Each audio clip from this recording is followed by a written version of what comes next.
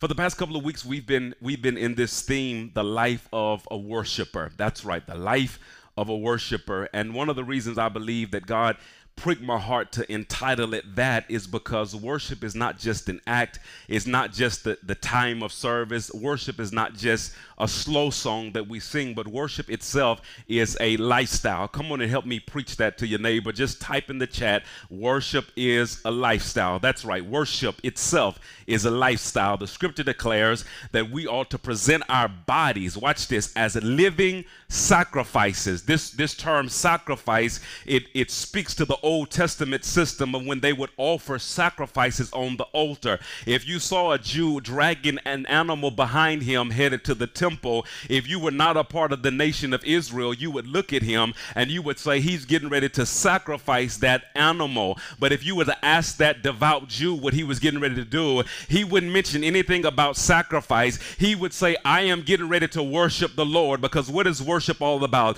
It's about taking something that I could use for personal gain. That's right. And this thing that I could have gotten personal benefit from, I decided to consecrate it to the Lord. So this animal that you say I am sacrificing, I am actually giving it to the Lord. So when the writer declares that we ought to present our bodies as living sacrifices, he's saying that we ought to be living worshipers. Somebody shout, I am a worshiper. That's right. The worship is a lifestyle. It's not just a thing that we do. But today I want to be a little bit more, I want to target in on something today that God has been slow cooking in my soul for the past couple of weeks now. I want to talk about the moment of worship. Now, I'm not negating the fact that worship itself is a lifestyle. It is the life that we live. But there is something that happens, my friend, in the moment of worship. And when I look at Moses, man, Moses continued to have these experiences with the Lord where God seems to become tangible to him. Understand, there is the omnipresence of God. That's right. That simply means that God is everywhere at the same time. But by the same token, there is what's known as the manifest presence of God. Not only is he everywhere at the same time, but there are opportunities in worship when God comes out of hiding. Come on, somebody. And he begins to manifest himself over and over again. And that's what he does in Moses' life. And this is what I love about the scripture. This is what I love about my Bible, man. When I look at all the great patriarchs of faith, Moses and Abraham and Isaac and Jacob and the New Testament writers, Paul and Peter, I understand that God does not have a respect of person, come on, but he does have a respect of principle. And if we operate in the principle that these boys operated in, we could gain the same experience that they got. Come on, somebody. Moses kept manifesting the presence of God in the moment of worship. And I want to know what it is, my God, that Moses was doing over and over and over again. Because I don't know about you, man. I know what it's like. Maybe you don't know what it's like, but I know what it's like to get into to come into my moment of prayer, and I bow down and I say, God, I need you now. And after saying, God, I need you now, I don't feel nothing. I know what it's like to get off of my knees and say, well, maybe something is wrong with me. Maybe I need to connect with my brother. And I grab hands with the brother or with the sister, pre-COVID, of course, grab hand with the brother or with the sister, and I say, I need you to pray for me because I need to feel something from God. I need to hear something from God. And they begin to pray with me, and I can see a manifestation happen on them. Tears rolling down their eyes. I see something happening on the inside of them. But after something happening on the inside of them, nothing is happening on the inside of me. And so I take it to the next level. Maybe I need to go to a worship service. Maybe I need to hear a prophet prophesy, a preacher preach, and I'll go into a service again. My experience, maybe you've never experienced this, but in a service, you're standing next to somebody, big old brother, big old built brother, and he falls down on his knees and he begins to weep in the presence of the Lord. And it's a little girl behind you, 6 years old, with her hands lifted, and she's just saying, Jesus, I love you. A lady on the right with her hair, with her face buried in her hands, and you can tell that something is happening in the room. But after something happening in the room, it seems as though nothing is happening on the inside of me. And if you'll listen to me just for a few moments, I want to help you to never miss your moment of worship again. Help me preach to your neighbor and say, neighbor, don't miss your moment. I want to help somebody in this place. Slow down, Pastor McGee. I'm trying. I'm so excited. Help me preach and tell your neighbor, don't miss your moment, because I'm telling you, my friend, yes, worship is a lifestyle, but there is a moment in worship when the omnipresence of God becomes the manifest presence of God, where supernatural things begin to happen in a service. I'm talking about powerful things begin to happen in your prayer closet. And I'm looking at the life of Moses, because Moses was a worshiper. Watch this. And when Moses got into the presence of God, supernatural things begin to happen. And if God don't have a respect of person and he only has a respect of principle, what is the principle that Moses practiced that caused the omnipresence of God to become the manifest presence? I want to show you something that Moses continues to do in Exodus chapter number 3, verses number 1. Watch this. The Bible declares, now Moses was tending the flock of Jethro, his father-in-law, the priest of Midian, and he led the flock to the far side of the wilderness and came to Horeb, the mountain of God. There the angel of the Lord appeared to him in flames of fire from within a bush. Moses, watch this now, saw that the bush was on fire. It did not burn up. So Moses thought, I will go over and see the strange sight, why the bush does not burn up. Now press pause just for a moment, because the bush is on fire, it's not being consumed. The reason it's on fire and not being consumed is because the bush is the manifestation of the presence of God. So if Moses is going towards the bush, by default, he is going towards the presence of the Lord. Look what happens in verse number 4. When the Lord saw that he had gone over to look, God called to him from within the bush, Moses, Moses. Moses said, here am I. Now press pause once again. The bush is where the presence of God is. Moses sees the presence of the Lord, and Moses decides to come near the presence of the Lord. Oh my God. God speaks to Moses and he says, Moses, Moses, why are you calling my name, God, if I'm coming towards you? The reason I got to call your name, because there's something that I need you to do before you enter into my presence. We see what that thing is in verse number 5. He says, do not, you're coming close, but I don't need you to come any closer right now. He says, do not come any closer before you take off your sandals. Hold what you got, Moses. I know I got your attention. I know you want to enter into my presence. But before you come into my presence, Moses, what I need you to do, son, is to take off your sandals. Help me preach and say, neighbor, take off your shoes. Now, I've looked at this particular text for years, and this thought of taking off your sandals has just slipped past me. I thought it was just an insert from the narrator, because he says, take off your sandals, for the place where you are standing is holy ground. So this ground is holy, so you ought to just take off your shoes. But there is something significant about Moses taking off his sandals, and I'm getting ready to show you what it is. In the book of Deuteronomy, chapter number 25, verses number 5, I want you to follow me. The Bible declares, if brothers are living together and one of them dies without a son, his widow must not marry outside the family. Her husband's brother shall take her and marry her and fulfill the duty of a brother-in-law to her. 6 declares, the first son she bears shall carry on the name of the dead brother, so that his name will not be blotted out from Israel. Now understand what's going on. You have 2 brothers who have received inheritances from their father. One of the brothers dies, but the living brother, he has 2 things. He has a responsibility and he has the right. What is his responsibility? His responsibility is the brother that died has land, he has possession that doesn't need to get carried off by some stranger. It needs to stay within the family. So he has a responsibility to raise up a seed through his brother's wife, so that the son of the brother's wife can carry on his legacy and his name. That's his responsibility.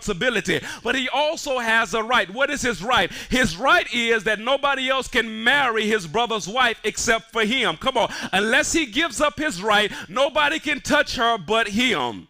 Verse number 7 declares, however, if a man does not want to marry his brother's wife, she shall go to the elders at the town gate and say, my husband's brother refused to carry on his brother's name in Israel. He will not fulfill the duty of a brother-in-law to me. Then the elders of his town shall summon him and talk to him. If he persists in saying, I do not want to marry her, so in essence he's saying, I don't want the responsibility and I am giving up my right. I don't want the responsibility of carrying on my brother's name. Neither do I want the right to take her as my wife. Verse number 9 declares, his brother's widow shall go up to him in the presence of the elders. Look at the two things that she's going to do to him.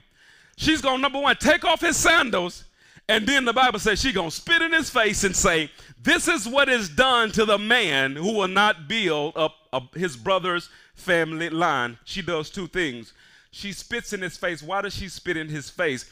Because she, look, what's being done is before the entire assembly of elders. He is publicly rejecting her, so she spits in his face. Why?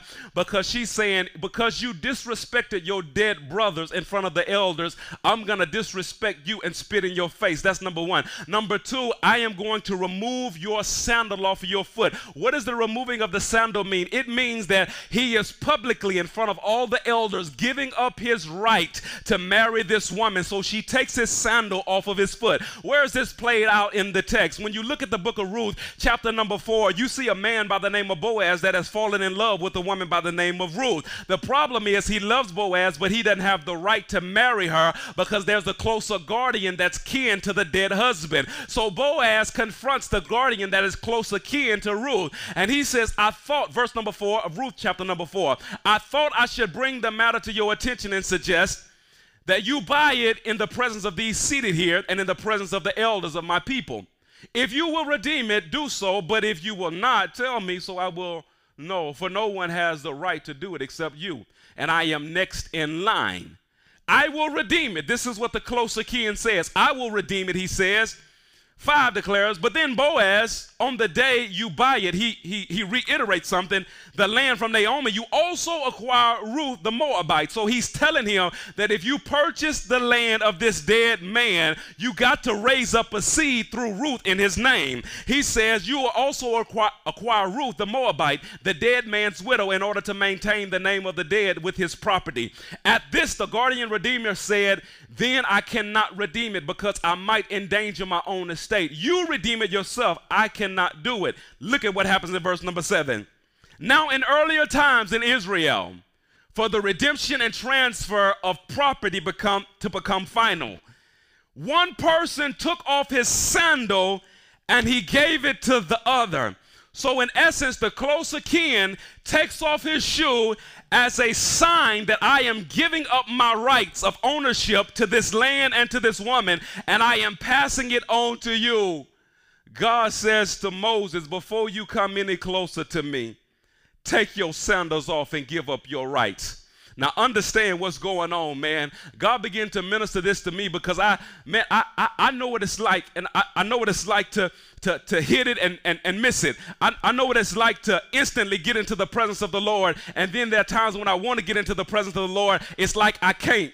And there was this one particular season in my life, man, that I found it very, very difficult to feel the presence of God. Now, I'm not talking about emotionalism, but when it comes to Christianity, one of the things about our faith is the fact that we serve a personal God. He's not just some deity in the sky. He's not just some idol or some statue. He is a God that stepped down for the express purpose of having a relationship with mankind. So if God wants to have a relationship with me, it's important that I be able to communicate and to connect with him. And so I'm not just chanting in prayer, come on somebody, but when I'm in prayer, there should be some type of expression that God says that I'm here. And there have been many times that I prayed and I felt that presence, but there's other times I prayed and it's like that he just wasn't there. And God began to give me the understanding years ago. I was going through a trial, man. And I was really trying to tap in to hear the voice of God. I really needed to feel him close to me at this particular time in my life. But for whatever reason, it seems as though God was a million miles away from me. And I remember one night I had a dream. And in the dream, I had this brother in a bear hug just like this. Many of you guys have heard me give this testimony. I had him in a bear hug just like this. And I woke up out of the dream and I asked God, because I knew immediately that this wasn't just a piece of dream. I didn't have a bad piece of chicken, come on somebody, and just had a bad dream. I knew God was trying to say something to me. So I asked God, I said, God, what is this dream all about? And God spoke to me and he said that you can't grab a hold of my presence and all I have in store for you as long as you holding on to a man. Now understand, during this particular time, there was a brother who did me real, real dirty, man. I'm talking about he did something you just don't do to folk. You understand? And in this relationship, I thought that I had a right to hate him. I thought that because of what he did to me. Do you know? I'm talking to God. God, do you know what this brother did to me? I thought I had the right to harbor bitterness in my heart. I thought I had the right, based on what he did, to reject him, to hate him, and to wish harm on everything that he loves because of what he did for me, to me. But God was saying, my son, there's a closeness that I see that you want of me. I see you walking towards the burning bush, but I'm telling you, you can't come any closer, Moses, until you take off your shoes. You can't come any closer until you give up your rights to hate, until you give up your rights to harbor unforgiveness in your heart. You can't come any closer until you give up your rights of bitterness in your hearts. This expression of Moses taking off his sandals was an outside sign of an inward reality of what was going on in his heart. Now, I don't know exactly what was going on in his heart, but I can look at the details of Moses' life and can see that there were some things that he might have thought that he had a right to, because he was on a run. He was a murderer. He tried to help his brothers out, and his brothers rejected him. He might have thought he had a right to harbor bitterness against his parents because his mama put him in the Nile River. His daddy wasn't there. I had to grow up with a mixed identity. It was later on that somebody told me that I wasn't an Egyptian, but I was actually a child of God. He might have had some beef against his parents. I don't know exactly what it was, but God wants a closer relationship with Moses, and God says you can't come any closer until you give up these rights that you yourself have taken. I wonder what rights you are holding on to that's keeping you out of the presence of the Lord. I just wonder what it is that you feel as though I wonder, who is it that you feel that you got a right to hate?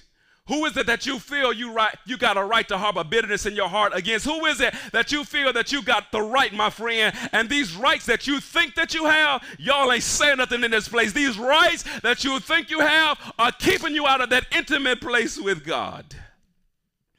I wonder, can you say amen right there? We're talking about the moment of worship.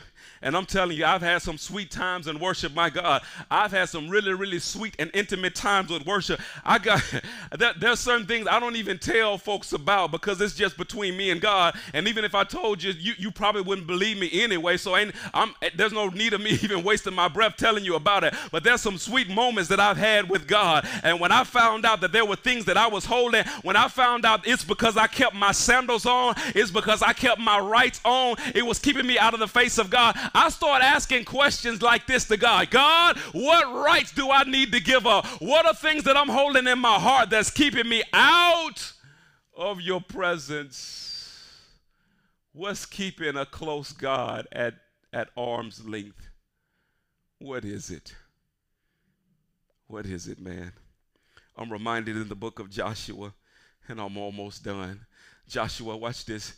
Chapter number 5, verse number 13, the Bible declares, now when Joshua was near Jericho, he looked up and saw a man standing in front of him with a drawn sword in his hand. Joshua, look at this, went up to him and asked, are you for us or for our enemies? Understand, Joshua is a warrior, and he's in the middle of a battle, and he sees somebody, and he says, are you for us or are you for them? Because watch this, as a warrior, I have the right, watch this, to kill anything that's against my cause. And I also have the right to embrace anything that is for my cause. I have rights, and I am exercising my rights now. Verse number 4, the Bible declares, neither, he replied, but this angel says, as commander of the army of the Lord, I have now come. Verse number 15, guess what he tells Joshua to do with his rights? He says, Joshua, take off your sandals. I know you got a right to kill anything that's against your cause. I know you have a right to embrace anything that's for your cause, but understand there's someone that's mightier than you here. And if you're going to come close to me, if you're going to receive the instructions of the Lord, Joshua, I need you to take off your sandals. I wonder who I'm talking to today, man. Watch this. I just wonder who I'm talking to. Oh, like me, a brother who knows what it's like to be close. Come close to me. Come close. Come close to me. Come close to me. Yeah, I need you to come close to me. I need the camera Come close to me. There you go. There you go. I wonder who is it like me who knows what it's like to have this intimate embrace, close fellowship with God. And then something happens. And watch this. You and God break up. And y'all go your separate way. Actually, you go your separate way. And you get involved in all kind of dumb stuff and all type of crazy stuff. And you live your life. But you come to a place in your journey where you saying to yourself, I want what I used to have with God. I'm talking to somebody right now, and that's you, sir. That's you, ma'am. I'm talking to you right now. You at that place in your journey where you decided to go your own separate way, and you now realize that what I thought I wanted wasn't worth what I walked away from. There's some of you guys, you used to think Christianity is just boring. I just can't do nothing. And then you went back out there where you could do something, and now you miss what you had. Who am I talking to? What do you need to do? What do you need to do? Well, I want to tell you what you need to do. There's a story of a young man who did exactly what some of you guys did. The scripture declares he came to his father, and he says, Dad, I'm tired of this. I'm tired of this. Look, this is what you need to do. Whatever belongs to me, go ahead and give it to me right now, because I'm going my own way. Yeah, this is the story of the prodigal son. And he broke up with his father, and he went his own way and did his own thing. And the scripture declares it came a point in his relationship where he came to himself, and he was like, man, this is not right. I used to be in authority. I used to have rights. I used to be a son. And when I look at the people who my daddy was paying, the scripture declares the prodigal son is reminiscing, and he said they had not only enough of themselves, they were servants. They had enough of themselves and enough to help other people as well. I'm going to go to my father. Hear me, because I want to help somebody. Woo! I want to help somebody come home today. I want to help somebody that's been stuck. I'm talking about stuck. You in a hog pen right now, and you reminiscing how good you used to have it. The things that you could, oh my God, the thing that you complained about, you wish you had them problems right now, because the problem that you got right now, come on, ain't got nothing. How do I get back, Pastor? The Bible declares he came to himself, and he said, this is what I'm going to do. I'm going to go to my father, and I'm going to say to him, Father, I've sinned against heaven. I've sinned against you. I'm no longer worthy to be called a son. That's what I'm going to say. And some of you guys, you tripping on me right now. Pastor, I hear what you saying, player, but I already did that. I went to God and said, God, I'm sorry. I need you to help me, God. I'm sorry. I want to get back to the place where I used to be. Pastor, what you saying, I already did that, and it didn't work for me. I want to show you what's going to work. Bible declares the prodigal son in the hog pen came to himself, and he said, my father's servant, they got it better than I do right now, and I'm a son. I'm going to go to my father, and I'm going to say, just make me a hired servant. I don't want my rights. I don't want sonship. I don't want nothing. Just make me a hired servant. So on his way home, that's what I want to read. Watch what happens. Watch what happens on his way home. God help me in this place. Woo. Luke chapter number 15, verse number 20. So he got up and went to his father, verse number 20. But while he was still a long way off, his father saw him, oh my God, and was filled with compassion for him. He ran to his son, threw his arms around him, and kissed him. Oh my God, verse number 21 declares, the son said to him, Father, I have sinned against heaven and against you, and I am no longer worthy to be called your son. His father interrupts him. In essence, his father is like saying, shut up, because I already know where your heart is. You know why? You know why he already knows where his heart is? Because he said in verse number 22, he says, but the father said to his servant, quick, bring the best robe and put it on him. Put a ring on his finger and put sandals on his feet. You know why the father ran? This ain't just a love story, my friend. This ain't just a story of a father that just missed his son. This is the story that a father saw his son afar off with the sign that he was ready to give up his rights. He put shoes on his son's feet because he came barefoot. He came with the sign that I no longer have rights, Daddy. I'm ready to give up my rights, Father. And whatever that means, God, I'm giving up my rights. So the father says, put shoes on his feet, because he came with the sign of humility. He came with the sign that he wants to be close to me again. He came with the sign that he wants closeness. He gave up his rights, and the sign was he came bare feet. He came without his shoes. Moses, Moses, I see that I got your attention. I see that you want closeness with me. I see that you're tired of being in worship services with your hands lifted and everybody seems to feel something but you. I see you in your prayer closet and you are trying to pray. Some people saying that you ain't praying, but I see you trying to pray. I see. But Moses, if you're gonna approach this burning bush, if you're going to have this intimate fellowship, if you're going to know more than just the omnipresence of God, but the manifest presence of God, there's something you need to do, my son, my daughter, there's something that you need to do. I need you to give up your rights. Take off your sandals. So as I'm ministering, there's some of you guys, you already know. There are things that God's been dealing with you about that you feel as though that you have a right to. Because what they said to you, you got a right to be mad. What he did to you, you got a right to harbor bitterness in your heart. What they said, there's some of you guys, you've made sacrifices for stuff that you want, and you feel as though that you have, because of the sacrifices that you made, you feel that you have a right to continue to pursue it. But I come to let you know that the blessing that God has for you is better than the blessing you're going to make for yourself. That's so good, I'm going to say it again. The blessing that God has for you is better than the blessing that you're trying to make for yourself. You feel as though that you have a right to continue to pursue something that's not the will of God, because when you calculate all the time, all the money that you put into this, I got a right, but God says, if you want this, I need you, my son. I need you, my daughter, to give up your rights.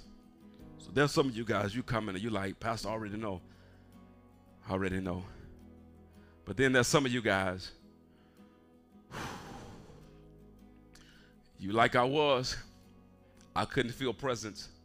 I couldn't feel closeness, and I didn't know why. And God had to show me, what was I holding on? What rights were I retaining?